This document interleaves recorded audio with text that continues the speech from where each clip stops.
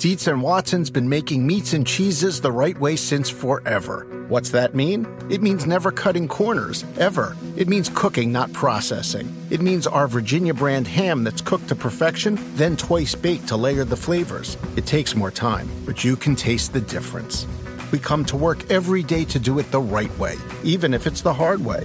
Because if it's not right for us, it's not right for you. Dietz and Watson, it's a family thing since 1939. Without the ones like you, who work tirelessly to keep things running, everything would suddenly stop.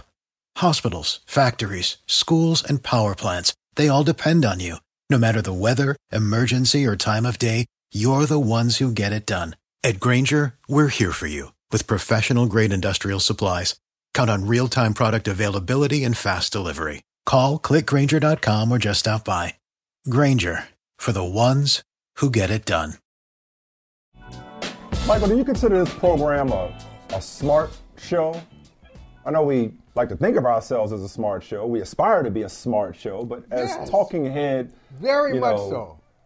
Okay, well, I mean, if nothing else, you're a smart guy. I have my moments, as they say, a broken clock is right twice a day. No, you're a pretty smart guy yourself. Smarter, as a matter of fact. I'd even say smarter. Oh, well, thank you. Like elevated, right? Like mature, like we grown ups. Yeah. You know what I mean? Well, yeah, like more of an elevated conversation. I'm not going mature. Okay, that's true. We could be as immature as anybody, but at least seasoned. We're two seasoned storytellers. But every now and then, there's some ignorance and some foolishness that does require our attention. For example, the latest Cam Newton camp adventure.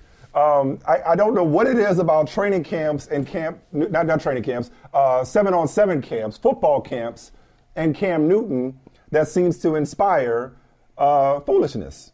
It feels like just yesterday that we were talking about some kid talking trash to Cam Newton, talking about where are his parents.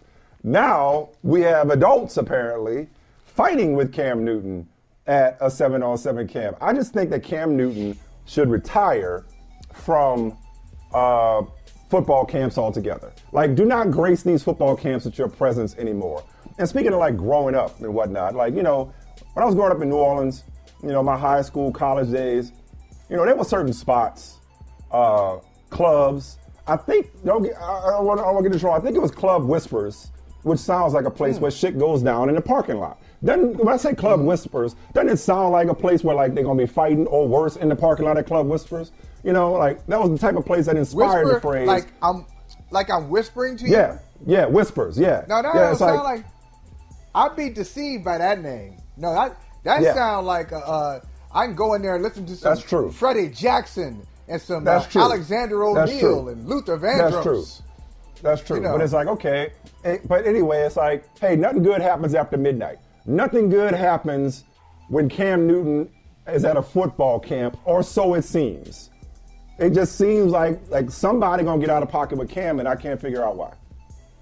Hey, first of all, remember what Sid was talking about when people, you don't even know why people running. It's like, oh, wait a minute, something going on, right. and they just start taking off.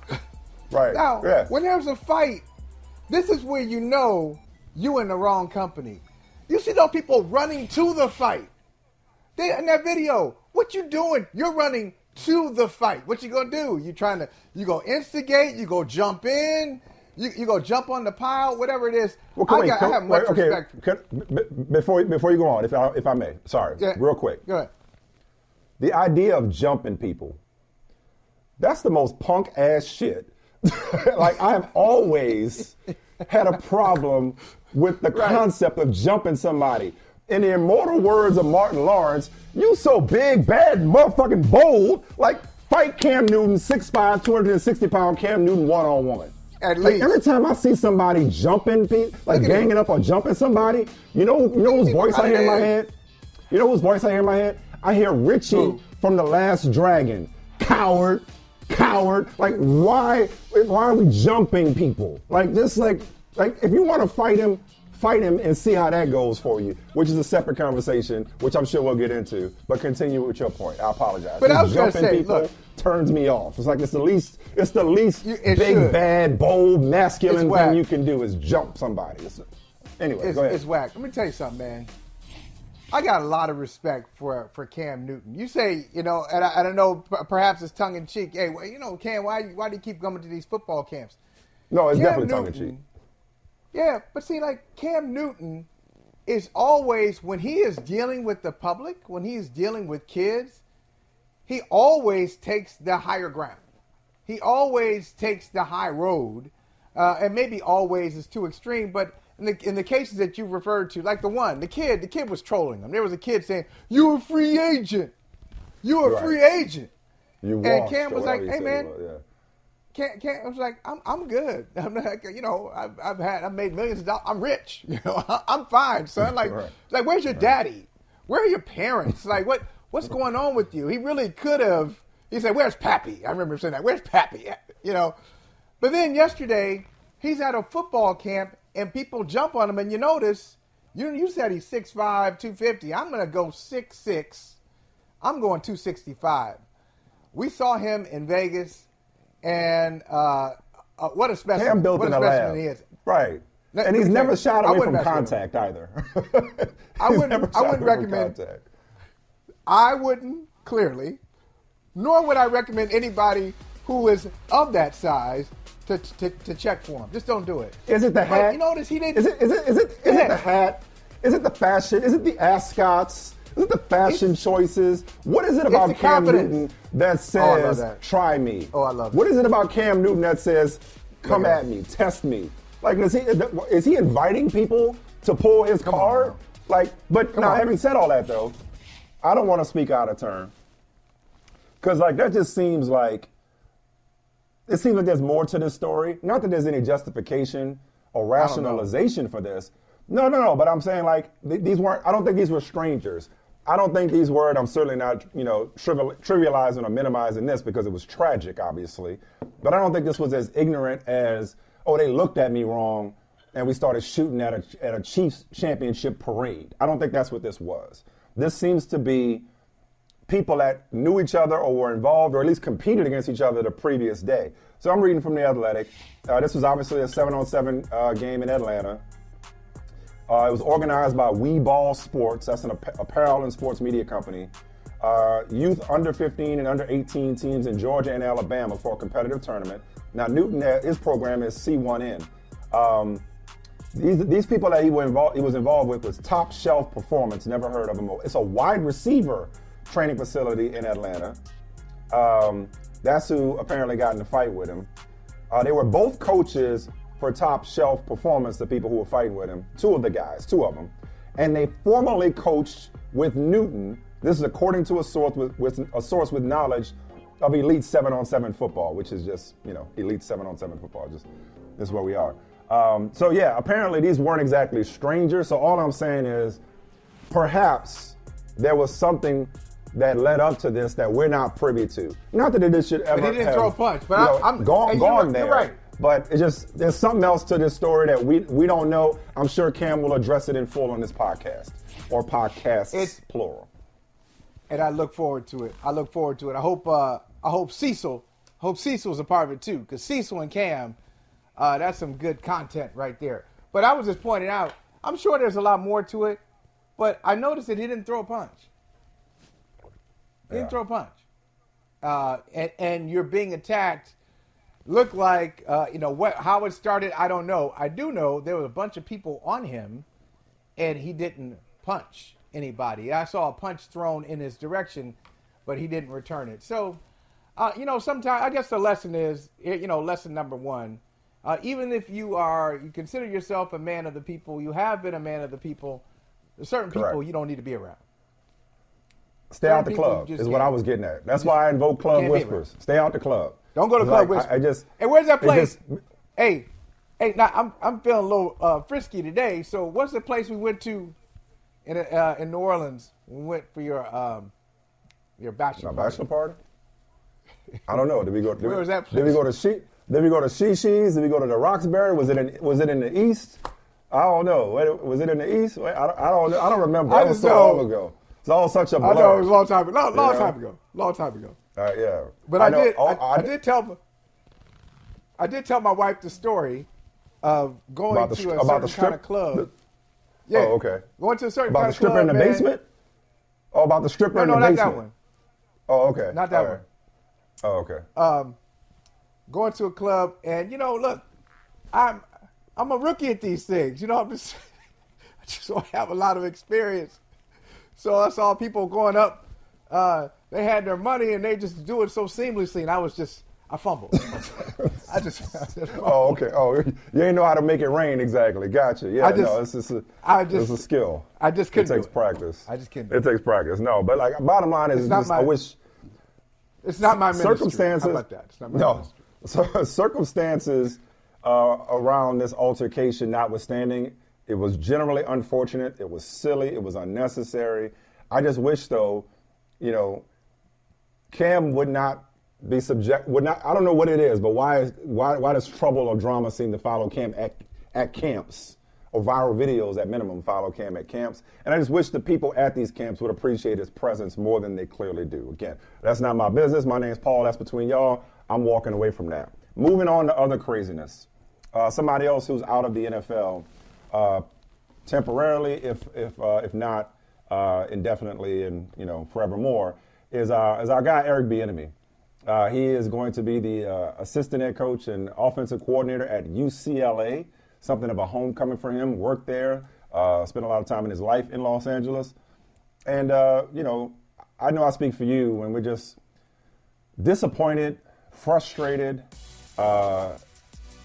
exasperated, whatever you want to call it, when a guy who not that long ago was an integral part of the reigning dynasty in the NFL in Kansas City, who Patrick Mahomes has spoken highly of, who everybody in the Chiefs organization credits with helping to establish the culture in Kansas City, when that guy we've gone from hey, he's not a head coach in the NFL to he's not a head coach in college.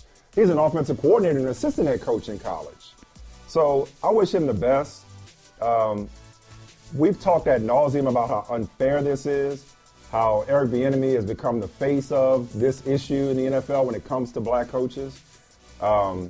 It feels like his ship may have sailed, but what I love about this, and here's all I got to say about it today, because I can't say anything different than I've already said over the last 20 years when it comes to this issue, or the last several years specifically when it comes to Eric Bieniemy.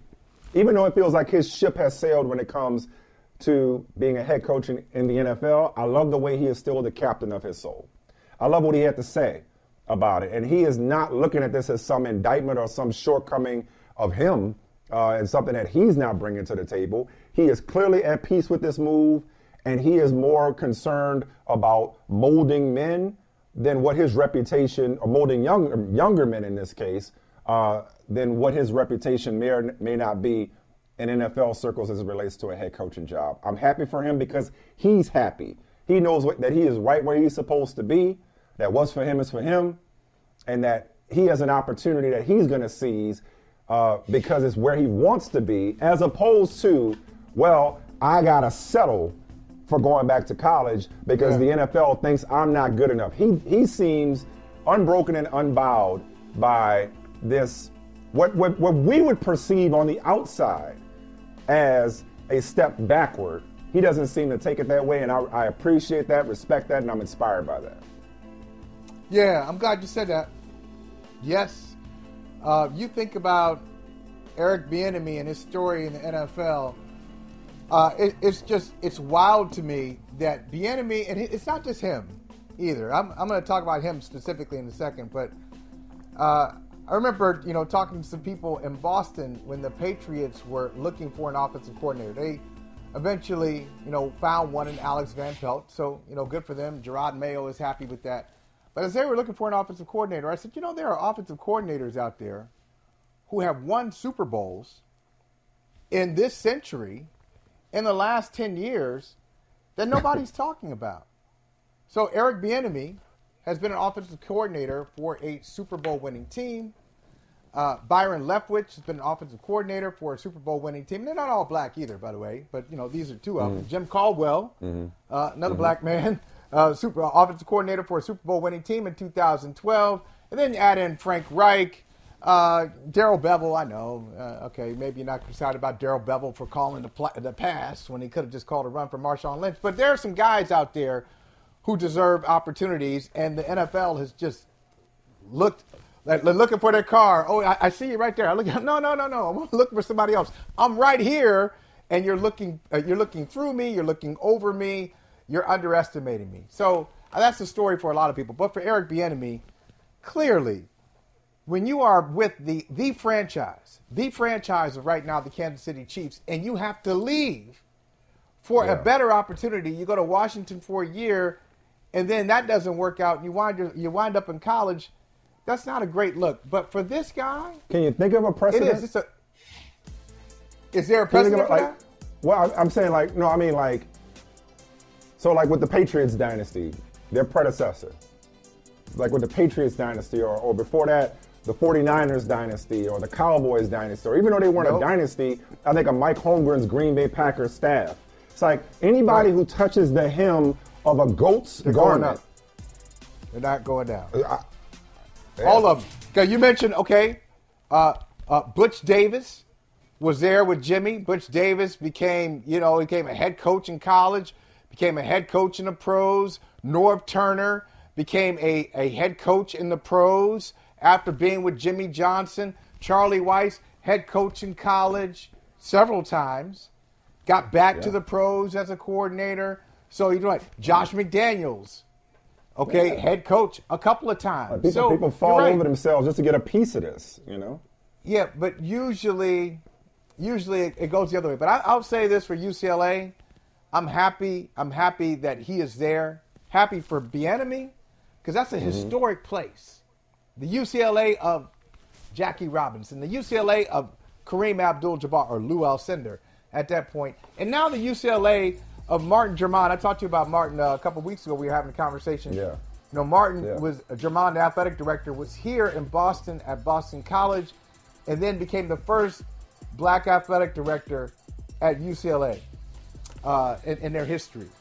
So he's there, and he brought in Deshaun Foster as their head coach. And you see Foster's press conference when he was just being introduced, and he was talking about what this opportunity means to him and just being a part of the UCLA tradition.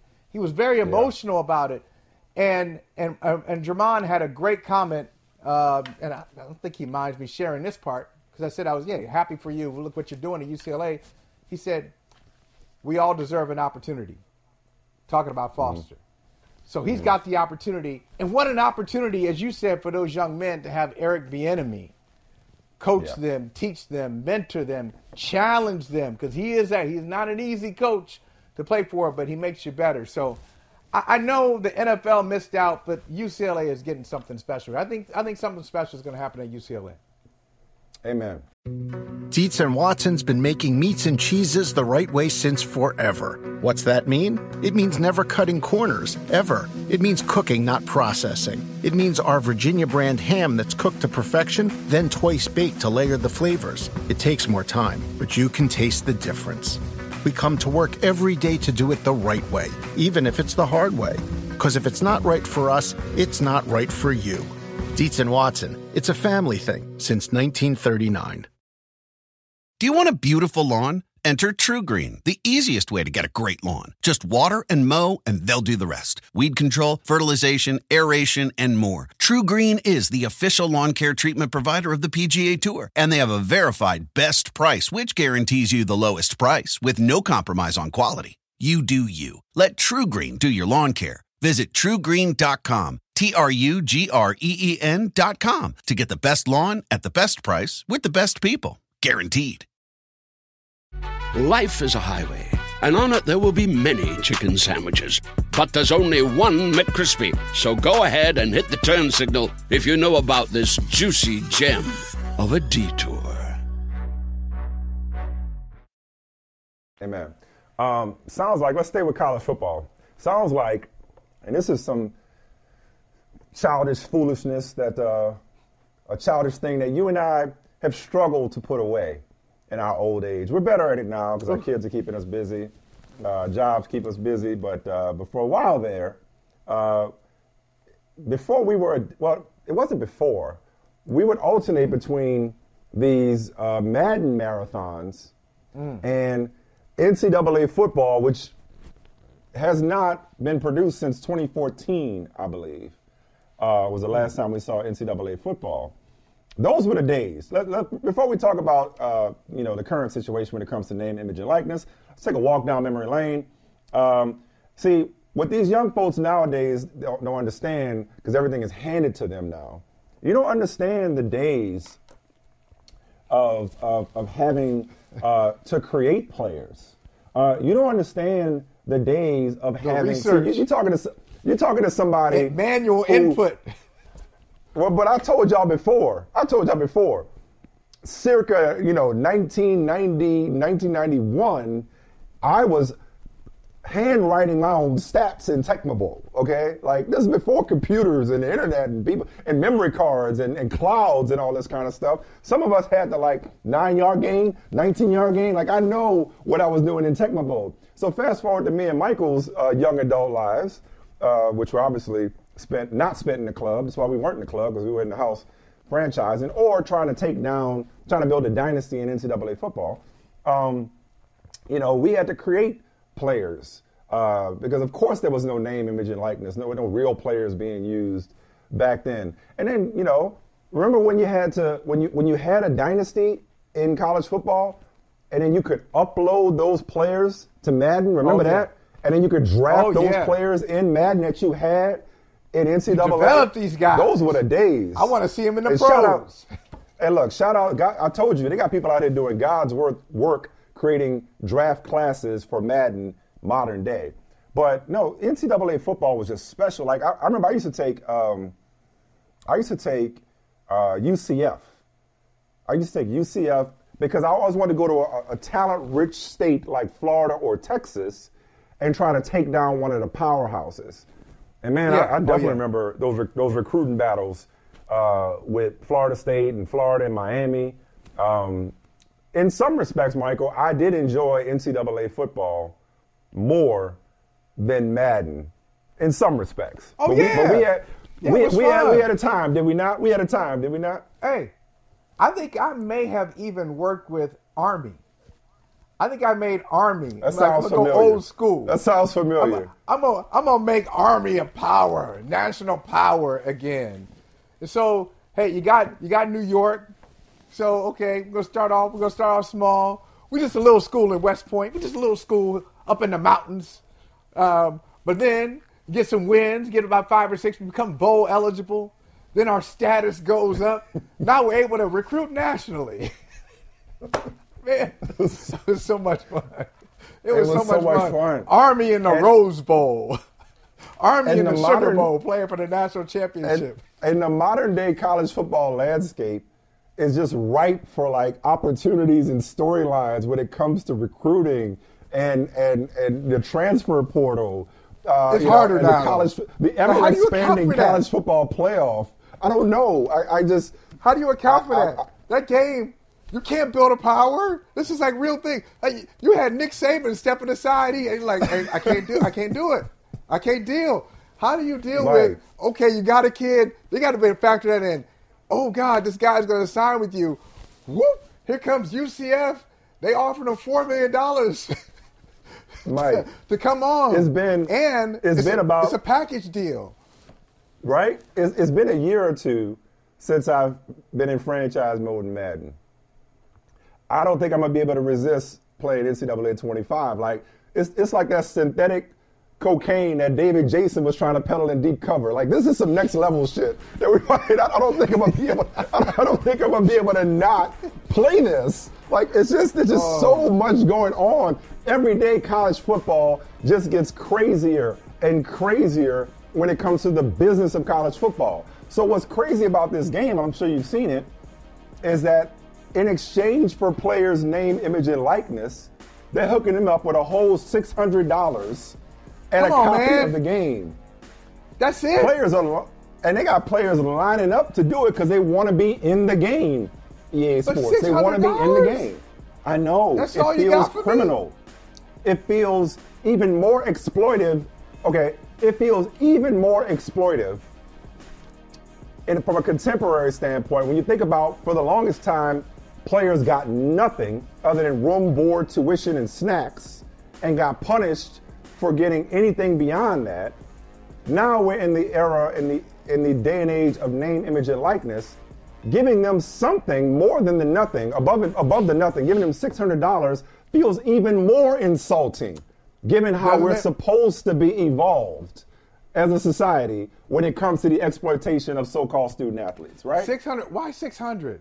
Why $600? I don't know. Who came up with that number? Is that the limit? Why not 5? You can't. Why not 5? I mean, why not 750? No, why not 1,000? Why not round it up? Yeah, you know? right. Yeah, it's just weird. It's weird. And I think it's a one-time payment, right? So can I play it? No, it's not. Am I? No, it's not a one-time. No, it's not a one-time because I think they will be. Okay. They will continue unless I read a false report or whatever. They'll get the money, and then they'll continue to be paid as long as they're in the game. I think there's some, but is it 600? Is it a rolling $600?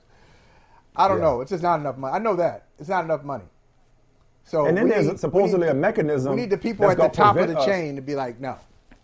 But the players who decide not to give their name, image, and likeness, apparently there's some kind of mechanism to protect degenerates like me and you from actually creating those players. See, but I feel like I'm part of the problem. Like I'm not the biggest college football guy. We've talked about this. I like college football from a spectacle standpoint. I've never liked the system of college football. One of my first term papers in high school was paying collegiate athletes. I mean, it's been an ongoing conversation for both our lifetimes. I've never liked the systems of college football, but I have enjoyed the product, and I feel like by patronizing college football, or specifically NCAA College Football 25, am I part of the problem? Am I contributing to the continued exploitation of these players by partaking in this extremely addictive video game that they're not being paid their worth for? Like, should I boycott this game? I'm already feeling guilty and dirty before I've even stepped into the recruiting wars. I'm already feeling dirty about my excitement for playing this game. Should you boycott the game, or should those who are being paid $600 push a little bit more? I forget about boycott. Just push more. Like, look, 600 is not enough. You want us in there, like the top 20 players in college football. Say, why? Who negotiated this? That's what I want to know. Like, it's like taking the first offer. Well, they don't have a union. Yeah, I know, but okay, I know. I appreciate that you said 600. That's your first offer. Here's my counter offer. 1,500 or 2,000 or whatever it is. I mean, I'm not asking for a piece of the game, but if you're going to use my name in it, I mean, that seems low. Anything in the hundreds seems low. I don't think this is what Ed O'Bannon had in mind. I don't think this is what Ed O'Bannon he was looking for. I don't think this is what he was fighting for.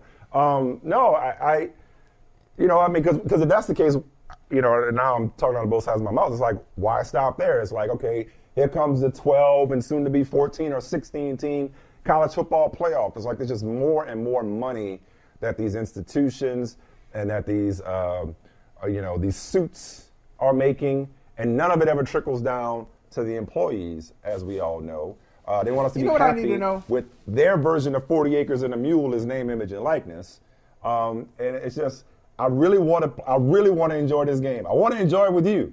But as I'm playing, I'm going to be like, man, I feel like I'm part of the problem. Because this is what they're counting on. These institutions are counting on the fact that we're gonna pay to play or pay to watch, regardless of what the employees aren't getting paid. All right, so here we go. I want to know what in a copy of the game. Duh, of course, copy of the game. That's payment. You'll give me a copy of the game. Thanks. You give anybody a copy of the game. You probably got some extras. You just throw it around. You throw around copies of the game. That's not a problem. What I want to know is, what do they pay? And I honestly don't know this. The schools? What do they pay? The schools? The announcer.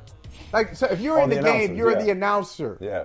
How much are you paid when you are, they have, like, hey, I'm here with so-and-so. You're Curb Street. How much are they making? Yeah, the studio show. I want to know that to figure out what's fair. Yeah. So give me that information, and then we can go from there. Should you be paid more than that? Should you pay equal to that? A little bit less?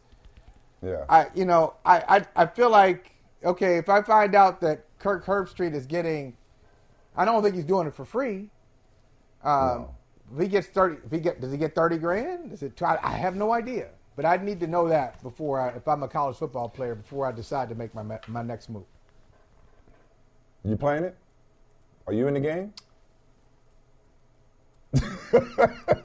OH. Bro, I know. Just when we think we out, they pulling us back in. God, we're so childish. We are not mature. I know. Something else I've been on for a long time, staying in college sports, switching to college basketball. I don't even know why this is still a conversation. Like, I have long thought that it was time to rethink court storming. Not just court storming, field storming. Storms of any kind. Like, we are always, whether it's Caitlin Clark or Kyle Filipowski, we are all asking for trouble when we allow unruly college students to storm a court in celebration of, in this case, most recently, a Wake Forest upset of Duke, which I believe they were favorites anyway. But okay, when you beat Duke, I guess you got to storm the court. Like, what's it going to take? Does somebody have to be, because he was seriously injured, does somebody have to be even more seriously injured? Does a player have to assault a fan in retaliation? Like, why is this still a thing? And I thought there had been conversations or deterrents put in place by these universities or measures put in place to avoid this. Like, we've been talking about this as long as I can remember. And every so often there's an incident like this where it's like, oh, we got to rethink court storming. Like, duh. This should not happen. All right, so if you want to do it, okay, I'm just trying to think of, all right, the beauty of it, the beauty of storming the court or the field. You can't wait till the players clear the court. You can't. Here's why. I was going to say, that's the only way to do it. But it defeats the purpose, which to me, stay your ass in the stands. You don't belong in the court. Go home and party. Flood the streets. Whatever you want to do. They don't want to go home. Right. This is the club. You can only club whispers, except they ain't whispering. You can only storm the court as the clock is running down. Like, that's the purpose of storming the court. That's the pageantry. That's the pomp and circumstance or whatever of storming the court. Is 3, 2, 1. And some of the most iconic images in the history of college sports have been, bedlam and pandemonium with college students jumping for joy. And maybe it's because I went to, Loyola, New Orleans, and we never had reason to storm the court. I didn't go to a big university that played big-time college basketball or football where we, were part of, traditional rivalries like this. So, yes, I don't understand. I don't understand what it's like to be a college student. But I would venture to say most of these students don't take it that seriously. A lot of times, they just storming the court because that's what they see on TV, because it looks cool, because their friends are doing it. Everybody else they're following people. And they're following. Yep. And they're following. And in this instance, you can't at least have the decency to avoid the opposing player. It's like, I don't even understand why it's still a conversation, but I just had to get it off my chest. How do you stop it, though? How do you stop it? How do you stop a crowd of How do you arrest everybody? How do you stop a mob? How do you stop a mob? 8,000 to 17,000 people. I would say this. Okay, in some situations, it is. Now, this is not fun, but it's safe. All right, if you're storming the court. So the other day, who was it? UConn. UConn lost to Creighton, right? It was not a close game. So Creighton beat UConn by 15 points, something like that. So if you wanted to storm the court, and it's 30 seconds left in that game, I think you need to have an official's timeout. We know what's going down here. The number one team, 14-game winning streak, all that stuff. UConn's about to lose to Creighton. 30 seconds left. Hey, you know what? Have them line up by the tunnel. And so when we get the countdown, those guys are out of there. They don't have to find their way through the court if it's close. But sometimes it's not that convenient. And not the Avengers. Like, you know, exactly. take preemptive. Avengers. Avengers. It's like let's be proactive here. You know, let's take you know what's going measures. to happen. Now, if it's the last second shot, you can't do anything about it. But in some of these cases, you really can. I feel terrible. More security. They had security. Give more security. Like at a concert. That was scary. That was crazy. Right? I mean, she was knocked out on the court, and then this game, this Duke Wake Forest game. Now, Filipowski says it's intentional. No doubt in his mind, it's intentional. I couldn't see the video. I looked at the video like 20 times to see if I could. Okay, give me a spot shadow. I really couldn't tell from that, but right. Who's to say sure there was dialogue. Who's to say it won't be? I mean, we've heard of this before. Like right. It won't be next time. Like somebody could just decide I'm gonna just take out their guy, or worse. I just any kind of fan athlete interaction. It's just stupid. Prohibited. It's stupid at this point. It was quaint. You know what they need? It's from a different era. They need armor bearers. They need armor bearers. They need what? We talked about that. Armor bearers. We talked about that. They need armor bearers. That's what they need. Okay? Lined up. They need the fruit of Islam. They need them people lined up knowing good and well that they need to do not cross this line. Do not cross this line. The FOI. Standing with the hats and everything. The FOI. Okay. You better think twice about coming up. It's from a different era, though. Storming the court is not of 2024. We got to move on. Yeah. Speaking of moving on. All right. Let's talk about some craziness in the NBA, some insanity in the NBA. Okay. These stats, and I want to go back to. I want to do it through this prism. Last time we talked on Wednesday, we had Vincent Goodwill on, and we talked about. Faces of the NBA. We had the face of the NBA conversation, right? We talked about what constitutes a face of the NBA. What does somebody have to do to be a face of the NBA?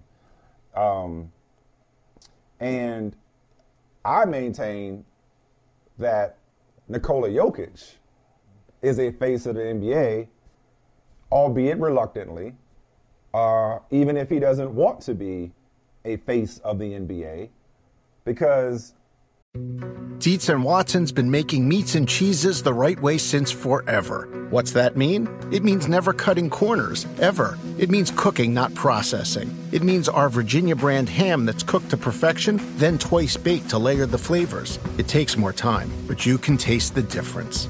We come to work every day to do it the right way, even if it's the hard way. Because if it's not right for us, it's not right for you. Dietz & Watson, it's a family thing since 1939. Do you want a beautiful lawn? Enter TruGreen, the easiest way to get a great lawn. Just water and mow, and they'll do the rest. Weed control, fertilization, aeration, and more. TruGreen is the official lawn care treatment provider of the PGA Tour, and they have a verified best price, which guarantees you the lowest price with no compromise on quality. You do you. Let TruGreen do your lawn care. Visit TruGreen.com, TruGreen.com, to get the best lawn at the best price with the best people. Guaranteed. Life is a highway, and on it there will be many chicken sandwiches. But there's only one McCrispy. So go ahead and hit the turn signal if you know about this juicy gem of a detour. When you're the best player in the NBA, we're constantly talking about you. To me, that makes you a face of the NBA. Even if it's just your face, even if you ain't opening your mouth. So just the most recent wild Joker stat, it was his third straight triple-double as they beat the Warriors on Sunday night. The Nuggets beat the Warriors on Sunday night. He did something that nobody has ever done. So he had 32, 16, and 16. It was his third straight game with 14 or more rebounds and 14 or more assists. That's the first time anybody's ever done that. Okay? And add that, and every time you look, there's another first from Nikola Jokic, who, when you look at the all-around stats that he puts up, he's going to go down as one of the best. He may not go down as the best center of all time. He may not be in the conversation for best player of all time when it's done, but he's already. If he's not already, he will be in the conversation. It's a very short list of best all around. You remember those high school superlatives? Most likely to succeed, most amiable, best all around. I mean, it's like, what doesn't he do? Especially at the offensive end. And so every time you look, there's another, milestone that he's reached that nobody's ever reached before. He's gone where no man has gone before. So again, to me, that makes you a face of the NBA, alongside maybe some of the more outspoken voices or, omnipresent players when it comes, to media and advertisements or what have you. But I'm sorry, like Nikola Jokic, man, I'm at a loss for words when it comes to what this man does night in and night out. Yeah, I'm glad. Well, I'm glad you didn't say this word. Or this phrase. What? I'm glad you didn't say he's the best passing center of all time, which he is. That's true. He is. Let's not limit him to center. That's limiting. You're right. him. I was going to say that doesn't really Right, tell like the story of who he compliment. is. Yeah. He's like, he's a 7-foot point guard. He's a 7-foot point guard. He's an amazing passer, period. He just passes so well. His vision, what he sees, even with a little, what he does with a hesitation. Because a lot of people say, oh man, why didn't he do that a second faster? Because he went from a good shot to a great shot, just with a little bit of hesitation for somebody else. Okay, I can give you a good shot right now, but if you just move over here for a little bit, I'm going to give you a better shot. Or I'm going to dribble a little bit, or I'm going to pass over here. I see you over there. I'm going to take a pass. I'm going to get this. I'm going to pass it back. I'm going to pass it over here. I'm going to get a return pass. Then I'm going to find you for something better. And just the way he sees the game is crazy to me. And watching that game yesterday, it was really interesting how it developed. Like Golden State in the first half, this was vintage Klay Thompson in the first half. Klay Thompson had it going first quarter, second quarter, Golden State is up, and then all of a sudden they hit a wall. The Nuggets go on a run, and then they just pull away in the second half. There's no way in the world. If you watch that game, I'll say it this way. If you watch that game, if you watch the first 20 minutes, there's no way you would have thought Golden State, A, would lose the game, and B, would lose by 16 points. So it's just, you can say, oh, Golden State did this wrong, they did that, oh, man, they screwed up the rotations, whatever it is. This is just the pace of the Nuggets and Jokic. He just sets the tone for the entire franchise. They're never out of time. It's never too late for them. He just really knows what he's doing, Michael. It's amazing to watch. Now, as far as face of the sport, though, he can't. You still ain't feeling He me? can't control that. We can't control that either. We can't control it. No. Nope. It's a calling. It's an anointing. It's an anointing. I'll beat you to it. That's right. You bet. And you can't audition for the spot. You can't say, I'm ready. It's my turn. Look at my stats. Look where I play. It just kind of happened. So if it hasn't happened for him, then maybe he's not the face of the NBA. He's still a great player, maybe the best player in the NBA. Wait. When you say it hasn't happened for him, you're saying he's not? Nope. When you say it hasn't happened for him, how is the best player? All right, I don't mean to beat a dead horse. We devoted quite a bit of time to this last week. How is the best player in the league not a face, not the? I didn't say the because I maintain it's not one person. How is he not a face? He's the best player in the league. Like him or not, you're going to be seeing his face in the finals probably again. I love in the playoffs, you're going to be seeing him. Every time there's a record being broken, you're seeing him. Like every time, when the league is advertising, they're using his face. Like, to mention, I don't think his actions, his play speaks for him because he's not a pitch man, because he's not peddling sneakers, because he's not, Okay, you're mad at it, though. Now you're mad at it. I'm angry at it. I'm angry that we need him to be somebody he's not in order to be considered a face. We don't need him to be anybody. Be who you are. Be who you are. Right. What you and are who he is enough. is a face of the league. Okay. Let me ask you. Okay. Let me ask you. Do you agree with Kevin Durant said something really interesting the other day? I was like, man, what a statement. What self-awareness. He said something, of course, responding to criticism from Charles Barkley. Barkley called him a follower. He said KD's a follower. Yeah, he's not a bus driver. So right. KD got really frustrated with that. He said, look, I'm not trying to be the leader, but don't say I'm not a leader, even though I'm not trying to be a leader. Okay. But the statement was, I'm not as charismatic as my peers, he said. I'm not as charismatic. Do you think to be the face of the league, the face, I know you said faces, but the face, the lead face, okay? The pips are the faces. Okay, but to be Gladys Knight, do you have to be charismatic? Do you have to be charismatic to be the face? Yes. Answer you yes. have to have some, yes. To be And the he's not. face, you have to be charismatic. Jokic is Jokic? the only thing he's Okay, not cool. is charismatic. Okay, cool. So That's let's not get lost in the weeds. Then I don't think we're disagreeing that he is not the face. We agree that he is not the face. All I was saying last week was that there has never been only one face. Maybe the word I didn't use was only, because even though Michael Jordan was the face of the league, there were other faces, pips, if you will, but not of equal. the league. But not equal to Right, him.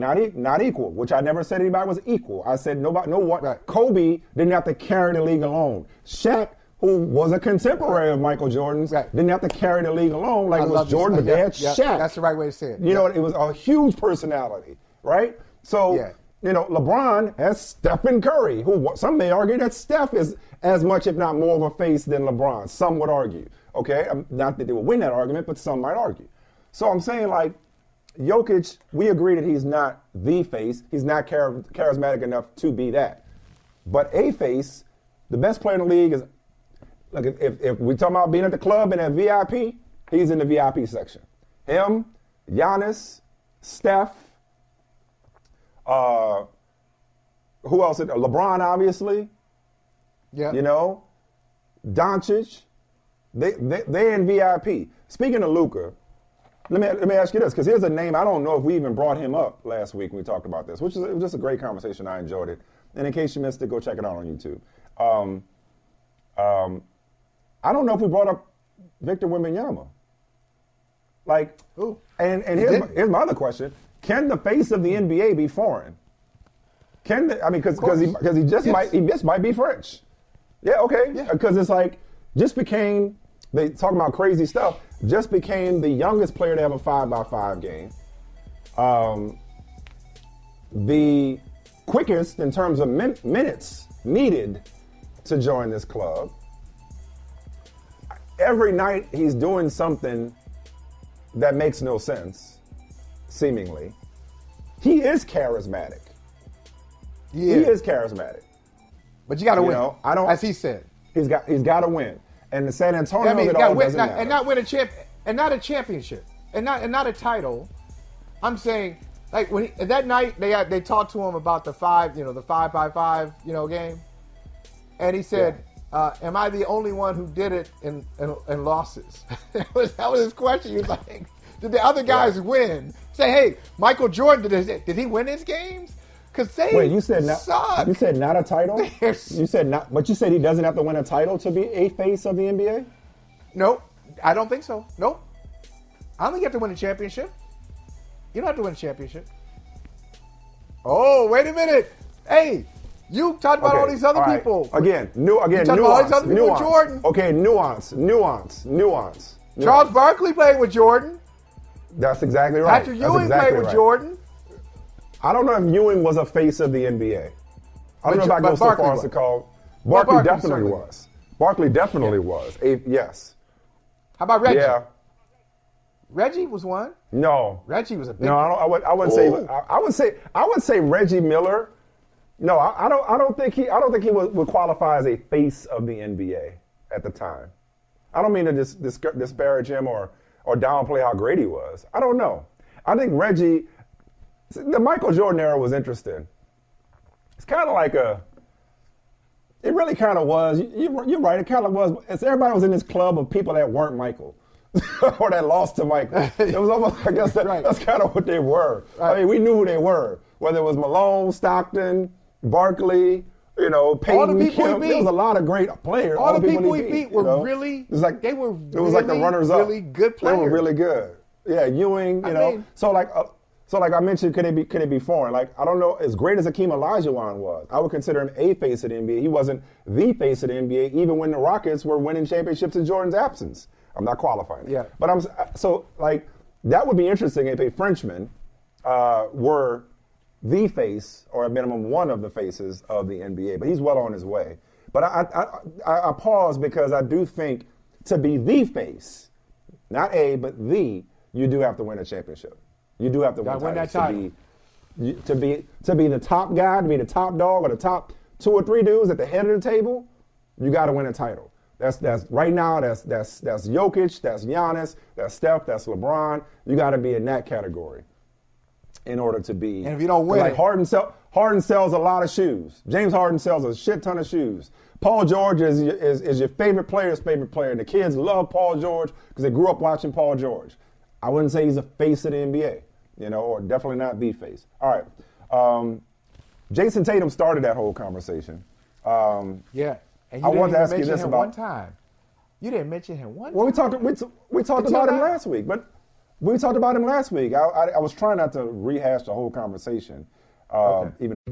Dietz and Watson's been making meats and cheeses the right way since forever. What's that mean? It means never cutting corners, ever. It means cooking, not processing. It means our Virginia brand ham that's cooked to perfection, then twice baked to layer the flavors. It takes more time, but you can taste the difference. We come to work every day to do it the right way, even if it's the hard way. Because if it's not right for us, it's not right for you.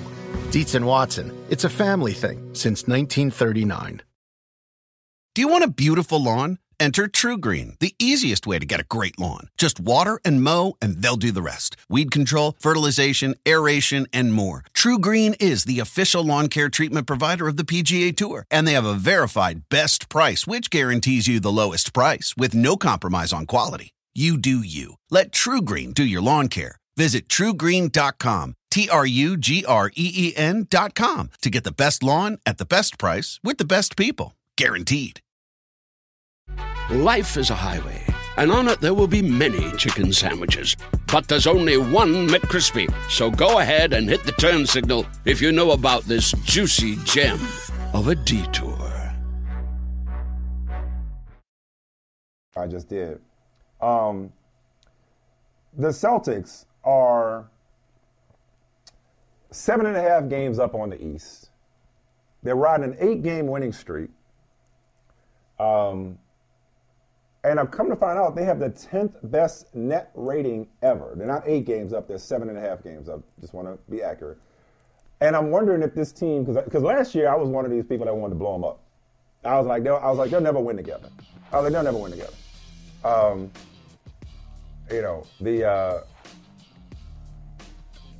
The Tatum Brown experiment has run its course.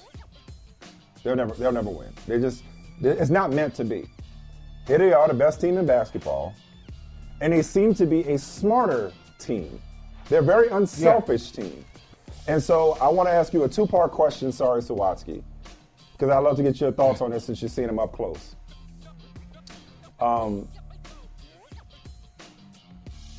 Is there something to be said? Because a lot of times when people think about, hey, best player on best team as MVP, it's more about like recognition. But I don't know if people truly recognize that Jayson Tatum's statistics don't tell the story of how he's powering this team. Yeah. And I know you know what I'm talking about. Like you probably put it in better terms than I can, but it's almost like he's conceding MVP for the greater good. In terms of the way he's playing and the example that he's setting. So he's not just best player on best team statistically. They are the best team because their best player allows them to be the best team.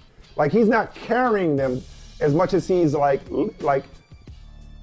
guiding them, if that makes sense, or if I'm using the right phrase. And the second thing is, are the Celtics believable this year? Because it always felt like something's been missing at the end of the year in the playoffs, whether it's chemistry, whether it's schematically. Do you believe in them that they can not only be the best team in the regular season, but be the best team when it's all said and done? So, two-part question. Take it away. Yeah, well, I'll say watch out for Jayson Tatum. Watch out for him. He's 25. He's going to be 26 next month. 26. So when you talk about, hey, as a lot of people did, when they lost last year to Miami in the Eastern Conference Finals, they were down zip 3, came back, forced Game 7, then Game 7, Miami ran away with it. Okay, it's over. People were mad at Jaylen Brown, turned the ball over too much. Mad at Jayson Tatum. Hey, he got hurt, but he should have stepped up. Isaiah stepped up. He got hurt. He twisted his ankle. Remember that one? Kind of like it was anger. It was anger, especially in Boston when you've won so much and the standard is championships. But I say watch out for Tatum because at 25, going on 26, if he wins a championship this year, watch out. Winning a championship 2 years before your prime, going to your second NBA Finals, and then getting a win your second time there. First time there, 23, they were up 2-1 over the Warriors, and then we hear that Steph told them, hey, enjoy your last win. That's cold. Enjoy your last win in the finals because we're going to win. And they did. So the experience and the talent of the Golden State Warriors really was the star in what the story in Boston was not that. The story in Boston was, hey, Jayson Tatum came up small in the NBA Finals at 23 years old, shooting like 30-something% from the field and just looking overwhelmed by the Warriors who figured him out. Don't let him win now. Don't let him win now because then he becomes that guy. Floodgates go open. Who will he's going to start collecting a lot of them. And I do believe he's got it and they have it this year for a couple of reasons. One, Tatum is a smart player. He didn't get enough credit. That's what I'm saying. One of the smartest players in the league. That's what I'm saying. And the way they're playing right now, it starts with him. And the numbers don't bear it out. If you just watch him, everybody, he's got size. So a guy 6'8", 6'9", shooting threes like that, going to the basket like that, yeah, it's mesmerizing. And he can put 50 up pretty quickly. We've seen that in Game 7. He did it in Game 7 last year against Philly. Did it in Game 6 the previous year against the Milwaukee Bucks to stave off elimination. But what I like watching him do is defend. Mike, I know Coach Michael Smith, I know you coach your son and his friends. Tell them, if you want your team to really be locked in on defense, tell them to watch Jayson Tatum defensively. I never see him blow a defensive assignment. He never is confused or overwhelmed on defense. It's unbelievable. He's a great defensive player, and he never gets credit for that. So I think they have it. And the other thing I'll say about their team, I was just talking about Tatum, but their team, you want to talk about upgrades, they trade away, Rob Williams and part of that, Rob Williams and Malcolm Brogdon, they bring in Drew Holiday. Great trade. They trade away Marcus Smart. People are like, oh, how do you trade Marcus Smart? And they bring in Porzingis.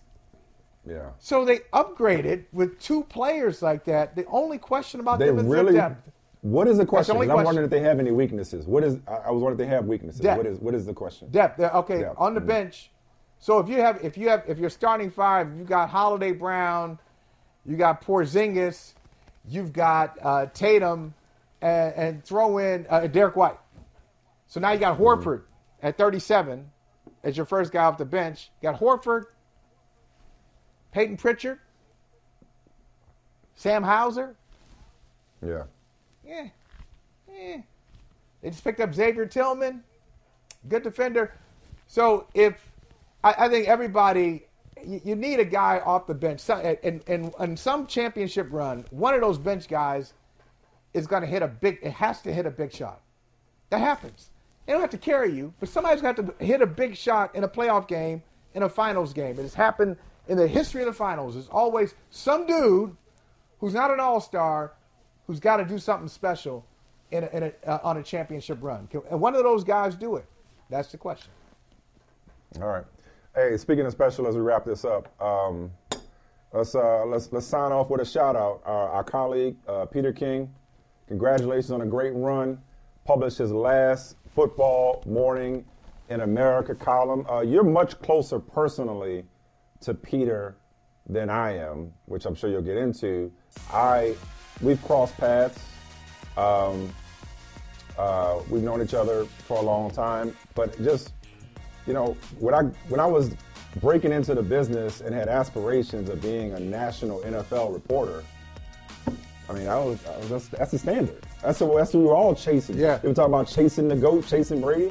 We're chasing Peter King when it came to not just information, but insight.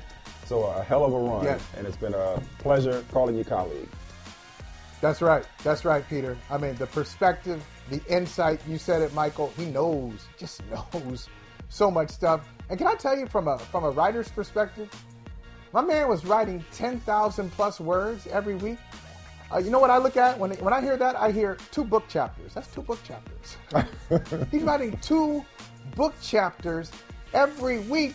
And I saw in his final column, he says, hey, my boss, Sam Flood, said, can I take it down to 6,000? That's a book chapter plus. Take it down to 6,000? Incredible writer, incredible reporter, Crazy. And just a lover of football. We were blessed to read him for as long as we did. Insane run. All right, man. I'll talk to you Wednesday. All right, brother. Dietz and Watson's been making meats and cheeses the right way since forever. What's that mean? It means never cutting corners, ever. It means cooking, not processing. It means our Virginia brand ham that's cooked to perfection, then twice baked to layer the flavors. It takes more time, but you can taste the difference. We come to work every day to do it the right way, even if it's the hard way. Because if it's not right for us, it's not right for you. Dietz and Watson, it's a family thing since 1939. Life is a highway, and on it there will be many chicken sandwiches. But there's only one McCrispy. So go ahead and hit the turn signal if you know about this juicy gem of a detour.